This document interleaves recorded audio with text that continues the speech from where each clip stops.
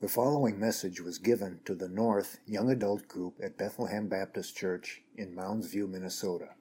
More information can be found online at bethlehem.church/youngadults. Today our focus is on Christian friendship under the banner of last month's talk, which is joying God through loving and serving others. So last time we talked about the reason for our existence is to make much of God by enjoying God. It's like the affections, right? God gets more glory when we love him more than merely just knowing about him, right? And then I said that that being full of God overflows to meeting the needs of others, to including others in that joy, even when it's costly.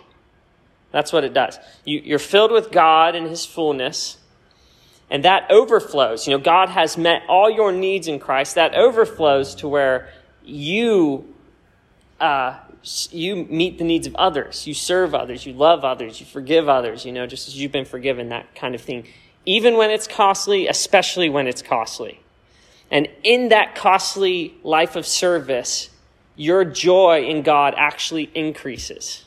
That's kind of the thesis. And one example would be Paul and Silas in prison, singing hymns and rejoicing. That type of joy in suffering. That's what we're talking about. And so now we're going to try to get in some of the specifics of that. How does that play out in our lives? I'm going to talk about Christian friendship. Next month, Nick Brazis is going to talk about tithing and giving and how that plays. That's a specific way this plays out. And so tonight's lesson is on Christian friendship. C.S. Lewis says that friendship is the greatest of worldly goods. Certainly to me, it is the chief happiness of life. That's a happy quote by C.S. Lewis about friendship. And there's so much I could say about friendship. There's so many principles, right? There's so many things we could go to, so many scenarios we could discuss. And so making this lesson was hard because it was like trying to compile which out of the 300 great principles to talk about, but do my best. Christian friendship. And then as an introduction, I just want to make 3 comments. Number 1, just want to comment on the Trinity. God is 3 in 1, right? Father, Son, Holy Spirit. God is triune. God is communal in his very nature.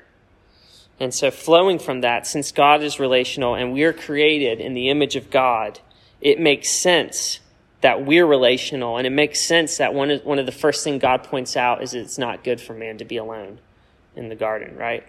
So I'm just making that connection from the Trinity. The second thing, marriage. If you're married, then your spouse is probably going to be or should be the person you primarily pursue in friendship, right? I think Noelle was telling me that there's some pushback on that, and I could see where that would come. But so I just want to throw out that category. The aloneness of Adam was resolved with the creation of a woman within the context of covenant, right? So even if you're not married, just want to throw out the category that your spouse will be the person you primarily pursue in friendship. Finally, by way of introduction, Jesus appoints 12 disciples. And I just want to share this verse. And he appointed 12 whom he named apostles so that they might be with him and he might send them out to preach. So I just want to, that little phrase, so that they might be with him. I don't think we want to pick apart too much, but just the fact that Jesus chose 12 just to be with him perhaps suggests just in Jesus' very human nature the need for community and friendship. And so I just want to throw out that verse. Brian Tabb pointed that out to us in our first year seminary. I thought that was really good. Jesus choosing the 12 apostles to be with him. So, definition of friendship. I made a definition. I couldn't find a good definition. Maybe I read the wrong things. I don't know. So I made my own definition. Christian friendship, as I'm defining it, is intentionally linking arms with a brother and sister in Christ as you pursue the kingdom. This, let's call it a working definition. You guys, after this, come up and help me work it even better. Christian friendship is intentionally linking arms with a brother and sister in Christ as you pursue the kingdom. So, before I start getting into like serving and loving others, your friends, I'm going to unpack just how I got here. Number one, intentionally linking arms. And I think there's a difference between being friendly and being a friend. So I just want to make that distinction. As Christians, I think we're supposed to be, generally friendly towards everyone, kind and compassionate and Christ-like. But a friend, to narrow that in, is someone that you are linking arms with in a more intentional way than just general friendliness. It's someone you intentionally pursue, someone you're keeping in contact with, you're doing things with, and so on, right? Is that fair? Just kind of narrowing that down. So there's an intentionality there, is the main point. Number two, brother and sister in Christ. So who are you going to be linking arms with? As Christians, our friendships are going to be primarily oriented towards other Christians. Okay? People headed in the same direction as us. Your friends should be Christians. They should love Christ. They should be repentant of their sins. They should love righteousness. They should love living out their faith. They need to be primarily believers, and they should be generally solid believers, mature believers. That's who you're looking for. And when it comes to this aspect, I think it's important to note that you should and can be somewhat picky in picking your friends. Okay? And I get that little sentence from some of the Proverbs. So let me just read some. Whoever walks with the wise becomes wise, but the companion of fools will suffer harm, right? Make no friends with a man given to anger, nor go with the wrathful man. The one who keeps the law is a son with understanding, but a companion of gluttons shames his father. He who loves wisdom makes his father glad, but a companion of prostitutes squanders his wealth. And so from that, I think the implication is you get to choose who you're going to spend your time with, right? That intentionality. And there is the idea that you should be somewhat picky in who you're going to intentionally spend your time with. I could have added the Proverbs of, how you're shaped by those you're around. And that's just, I think it's just important to be able to note that. Now, I don't want us to get this point mixed up with picking someone just like you necessarily, or like having some weird standard that's impossible to meet. Like you can't be friends with anyone unless they're Jesus is Jesus 2.0 or something. It doesn't mean that if you like fishing, cooking, or running that you only pick those types of people to be your friends. What is more fundamental than the things you enjoy is your common mission of living for the kingdom of God, right? That's more fundamental than some of the things you enjoy. And we're going to talk more about that. But that centrality will mean that you will have friends who are different than you in a lot of ways, and yet the kingdom-mindedness will bring you together in friendship. And so I just want to throw out that point. So, number one, intentionally linking arms with a brother and sister in Christ. And then flowing from that is you guys are pursuing the kingdom, right? As Christians in friendships, we pursue the kingdom. So I have a long quote here by Robert Wilkin. The deepest friendships exist only among those whose lives are oriented to a higher good. Many things bind friends together: reading, painting, sailing, travel, adventures, ideas. But there must be some other thing, some immaterial quarry. In the Christian tradition, that quarry, it can only be the good, as Augustine explains. The good itself is God. Not good with some other good, but the good of every good. The deepest friendships are oriented around the good of every good, which is God, and headed in that direction. So the reason you need Christian friends is because you need friends, who are headed in the same direction as you are. We're unashamedly pursuing Jesus, right? Unashamedly, we pursue Jesus. That's our life. And it won't work for you to have a legitimate friendship with someone who's not pursuing Jesus. Just practically. James 4:4, do you not know that friendship with the world is enmity with God? Therefore, whoever wishes to be a friend of the world makes himself an enemy of God. So as Christians, we're pursuing Jesus, and friendship should be getting us to Jesus. Friendship is never the goal or the end. The end is Jesus and the glory of God. Remember last month's lesson?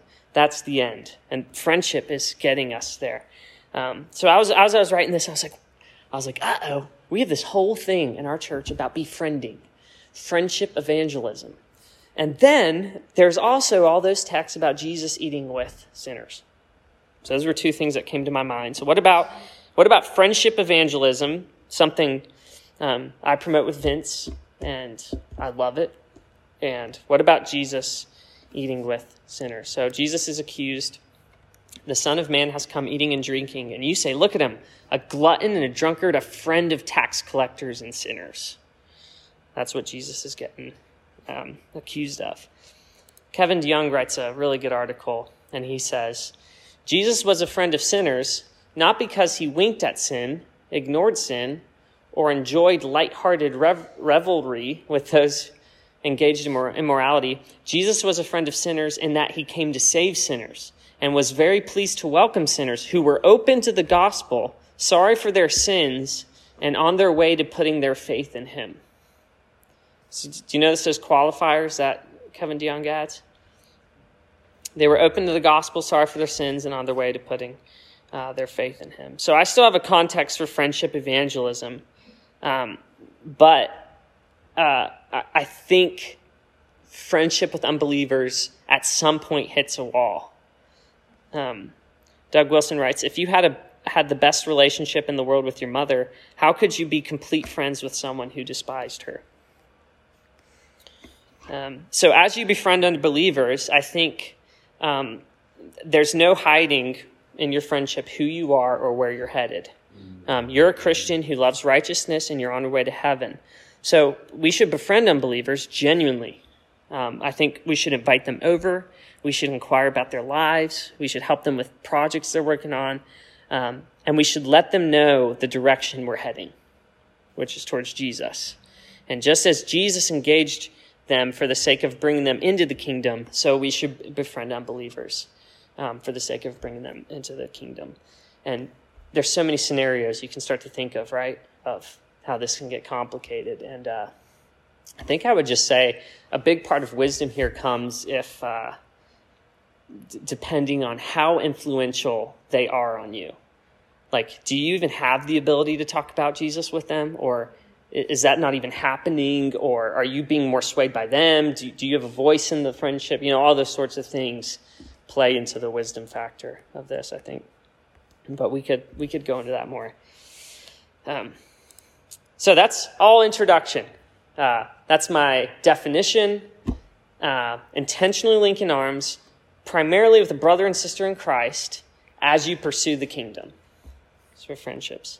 And now I want to talk about just some, there's so many things I could list here, just some practical ways to serve and love your friends. And this is in no way a perfect list, but it's just, I think I have 6 or 7 things. Now, number 1, this could be introductory. Have friends and fellowship. You should have friends. Some of us are oriented to having friends to texting your friends, to inviting them in your life, to accepting their invites into your life. Some of us want to be friends with everybody. Others of you aren't oriented this way. You don't feel any need to keep in touch with others. You enjoy your alone time, and it just feels like so much work, right? So people on both ends of the spectrum. And on both ends, you want a balance of not trying to be friends with everyone from Bethlehem, because you can't, and also not being so exclusive to where you aren't connecting with anyone. We need friends. It's not good for us to be alone. I'm just thinking of Ecclesiastes. 2 are better than 1 because they have a good reward for their toil. For if they fall, one will lift up his fellow. But woe to him who is alone when he falls and has not another to lift him up. So number 1, have friends in fellowship. Pursue it. Number 2, gratitude. I read a really good article from Peter Lightheart exposing the works of Thomas Eliot, who writes on the topic of ingratitude. And this was really good for me to think about. So he's just talking about forgetfulness as it relates to friendship. The most vicious form of unkindness is forgetfulness. Forgetful ingratitude makes men worse than beasts. Even beasts can remember a benefit after they've received it. For instance, a horse will allow the one who feeds him and keeps him to ride. But anyone else who tries to ride, even if he's a king, the horse will throw him. Gratitude is the bond of friendship. So thankfulness, I think, acknowledges the benefit that you receive from those in your life, your friends. Where there's no thankfulness, you'll be prone to benefit from a brother or sister in Christ without acknowledging it. And if you live there, you'll be prone to end a friendship and move on to a friendship that will benefit you more, so you start living for yourself in your friendships. I think that's what happens if you're forgetful and don't practice thankfulness. I think instead of always accumulating in the back of our heads the ways people wrong us or fall short, we should accumulate in our heads ways that we have been blessed by our friends, by the people in our life. You know what I'm talking about? We almost have these storehouses here that we can accumulate things. And instead of accumulating ways that people wrong us or are weak or, aren't like us or all these things, accumulate ways we've benefited from our friends. And then communicate those things verbally, face to face with your friend. So I'm trying to get really practical here. So thank you for buying me coffee. Thank you for answering my 1 a.m. phone call when there was spiritual warfare. Thank you for meeting and talking to my sister when she visited from West Virginia. Thank you that when I was gossiping, you did not feed it or indulge in it with me.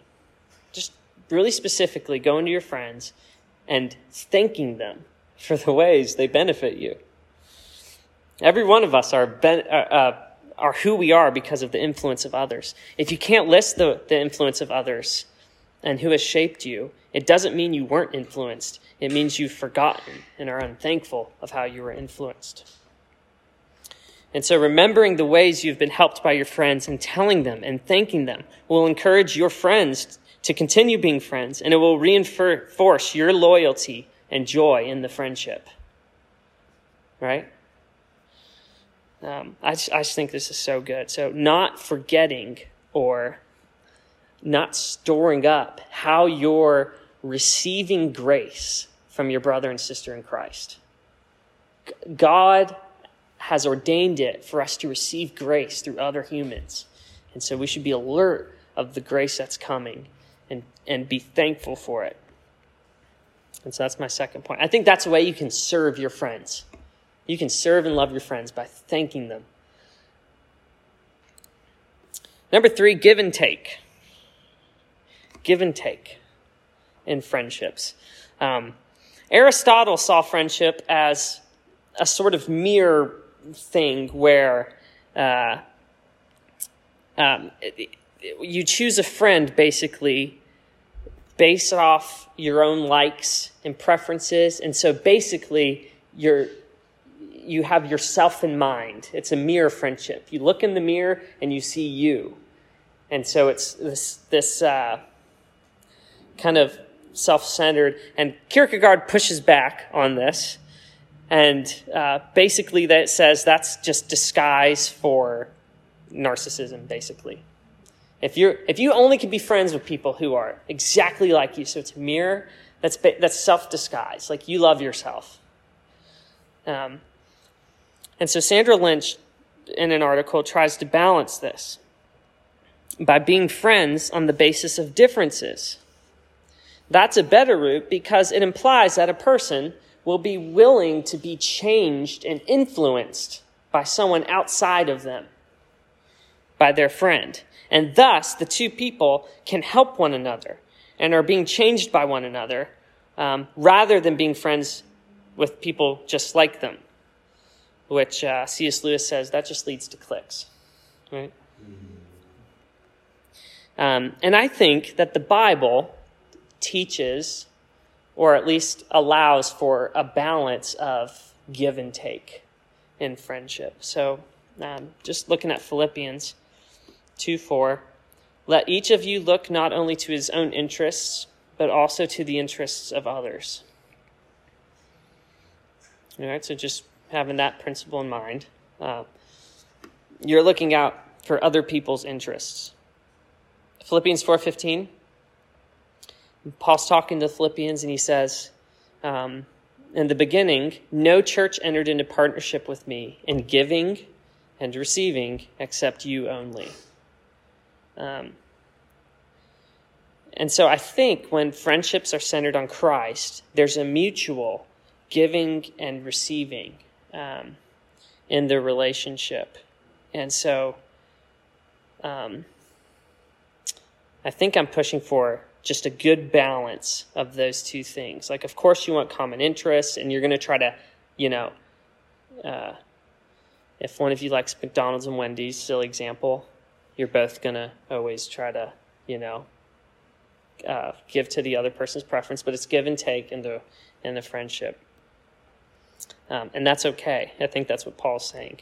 So I want to give 3 points of application to this give and take. Number 1, when you're in need, ask your friend for help. When you're in need, ask your friend for help. Ask for help moving into your new house. Ask for input on a conflict you're having. You are a needy person.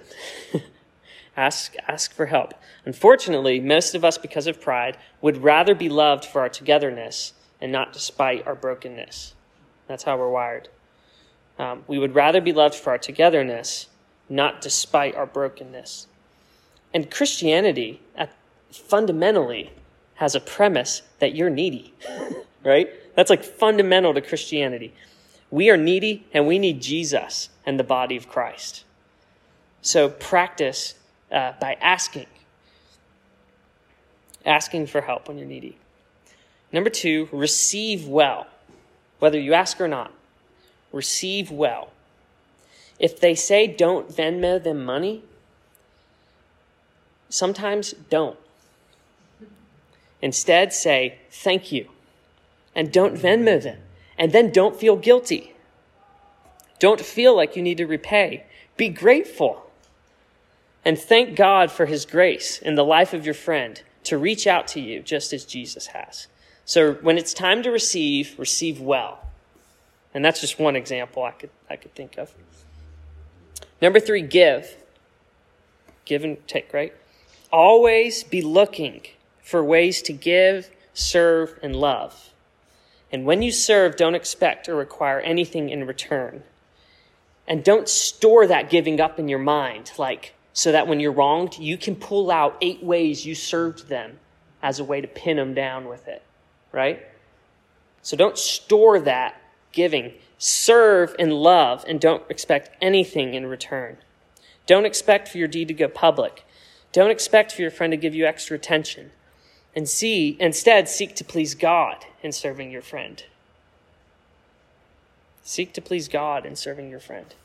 Aim to do things so that you get as little attention from it as possible. And remember, it's more blessed to give than to receive, right? And my hunch with this give point is, if you want their praise, you may get it, but what will bring you more joy is the pleasure of God. That will give you more joy, even if it's costly for you. And so that's number 3's give and take. Number 4, listen. This is one way you can serve and love your friends, is by listening to them.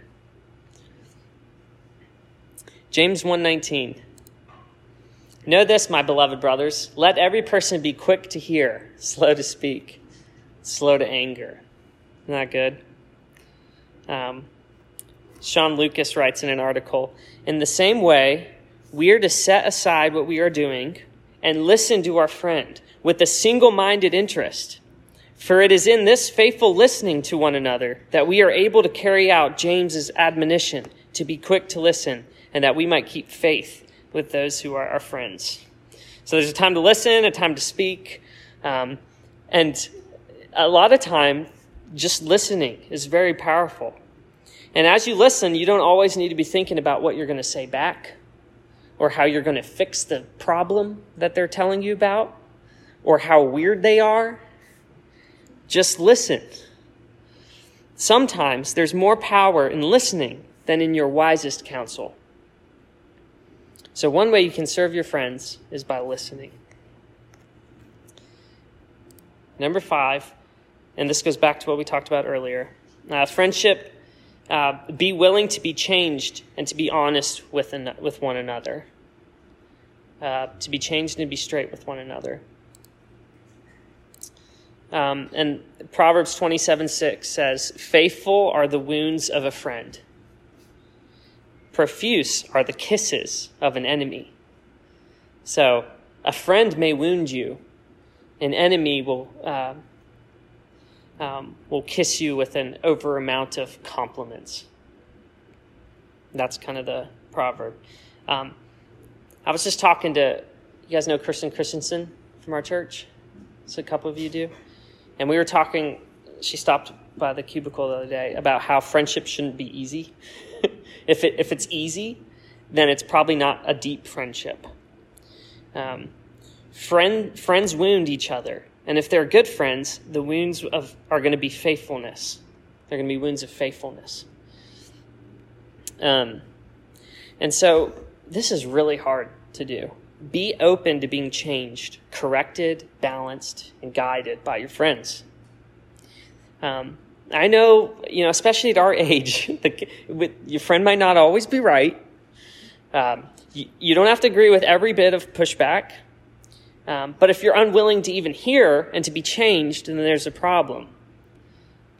So serve your friends by being the type of person who's receptive and responsive to their input, even when it's hard. Does that make sense? Conceptually, that's easy. When the pushback hurts, this is very difficult.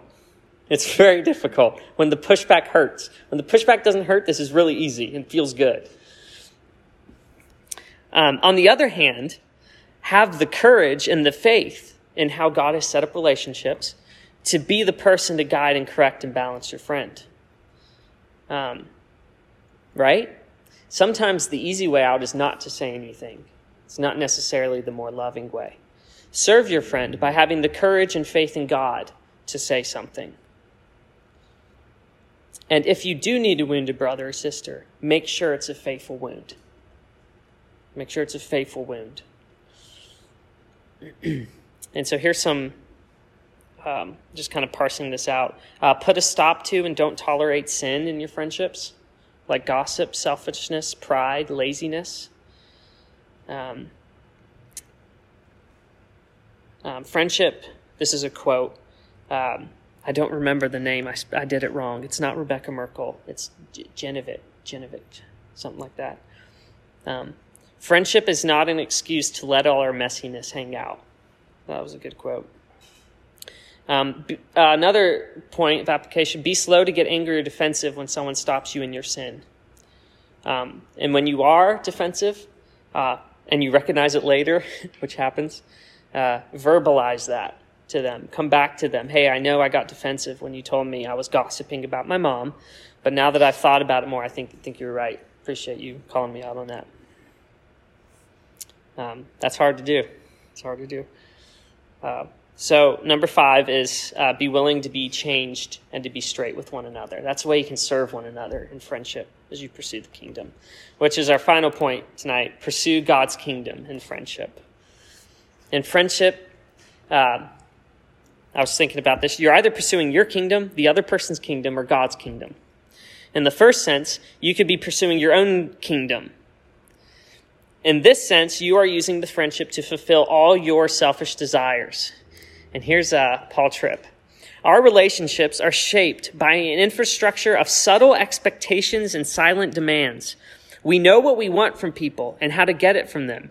We seek to surround ourselves with people who will serve our kingdom purposes, and we evaluate them not from the perspective of the laws of God's kingdom, but from the perspective of the laws of our kingdom. So in the first sense, I'm arguing against this. You could be pursuing your own kingdom in your friendships. In the second sense, you could be pursuing the other person's kingdom. And I have in mind here maybe a type of friendship where you're being manipulated by the other person in the sense that you could be bowing to your friend's kingdom.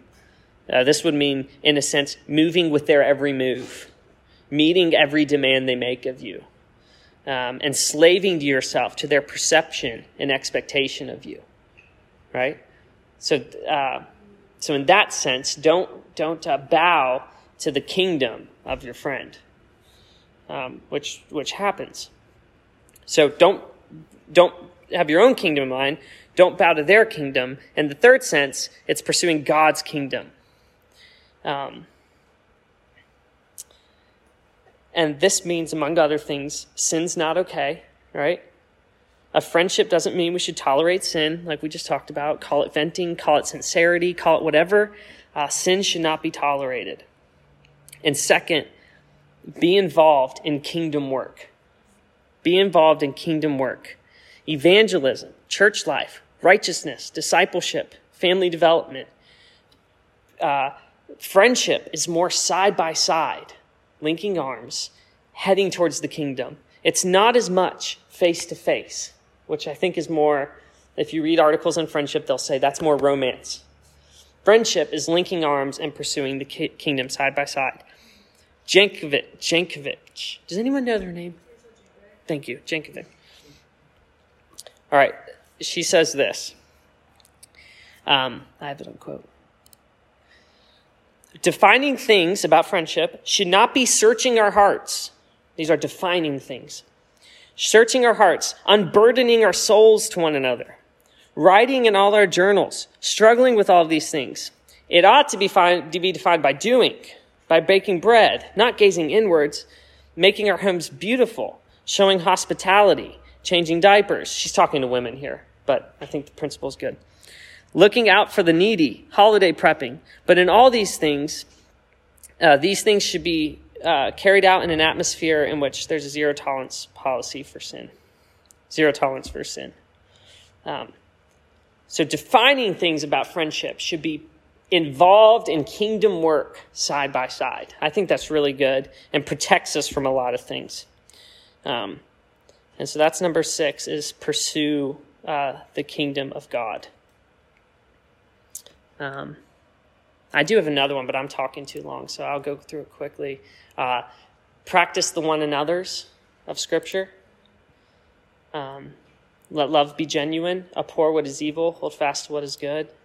Love one another, brotherly affection. Outdo one another in showing honor. Contribute to the needs of the saints. Show hospitality. Bless those who persecute you. Rejoice with those who rejoice. Weep with those who weep. Live in harmony with one another. Don't be haughty. Associate with the lowly. Never be wise in your own eyes. at the heart of friendship is practicing these one another's with each other.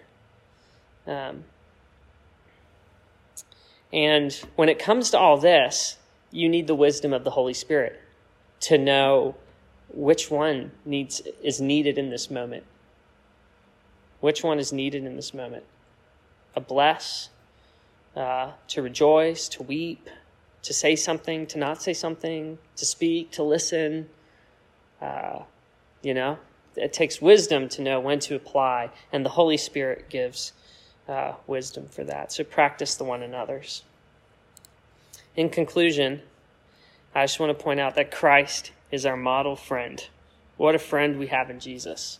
All our sins and griefs to bear. We just sang it. Christ is our model friend. Christ perfectly applies to you all the components of friendship. His righteousness corrects you. His teaching exhorts you. His love welcomes you. His correction shapes you. His presence blesses you. His example guides you. His strength enables you. His humility receives you. His generosity benefits you. His resurrection births you. His friendship sustains you. Greater love has no one than this, that someone lay down his life for his friends. This is Jesus. You are my friends if you do I command you. No longer do I call you servants, for the servant doesn't know what the master is doing, but I've called you friends. For all that I've heard from my Father, I've made known to you. It's amazing. That's amazing. All Jesus knows and has heard from his Father, he makes known to us. You didn't choose me. I chose you and appointed you that you should go and bear fruit and that your fruit should abide, so that whatever you ask the Father in my name, he may give it to you. These things I command you so that you will love one another. So friendship is rooted in Jesus, and it spreads to one another. Isn't that amazing? Father, we're so thankful for our friendship with Christ. We're so thankful that you sent Christ on earth as a human to die, to be raised from the dead, and to send the Holy Spirit and to make known all the things he has heard from you to us, to make us his friends. We're so thankful. I ask, Lord, that you would create and sustain solid friendships among the young adults here, that you would use this lesson even to provoke growth in this area, to provoke more integrity in friendships, to remove maybe some of the manipulative tendencies that we all have to some degree, that you would give us a vision for what it looks like to love and serve one another as you have loved and served us, and that there's more joy in being friends as you unpack it for us than to serving our own kingdom. And there's more joy in giving, that there's more joy in sacrificing for our brothers and sisters in Christ than in serving our own selves. So would you help us with this and encourage us in this? And I ask for all the small groups that you would cultivate good friendships in the small groups, and that they would be solid and stable, and that you would give us the humility to sharpen and encourage one another. We ask all this in your name. Amen. Thank you for listening to this message from the Young Adult Ministry at Bethlehem Baptist Church, North Campus in Mounds View, Minnesota. Feel free to make copies of this message to give to others, but do not charge for these copies or alter their content in any way without express written permission from Bethlehem Baptist Church. For more information, we invite you to visit us online at bethlehem.church/youngadults.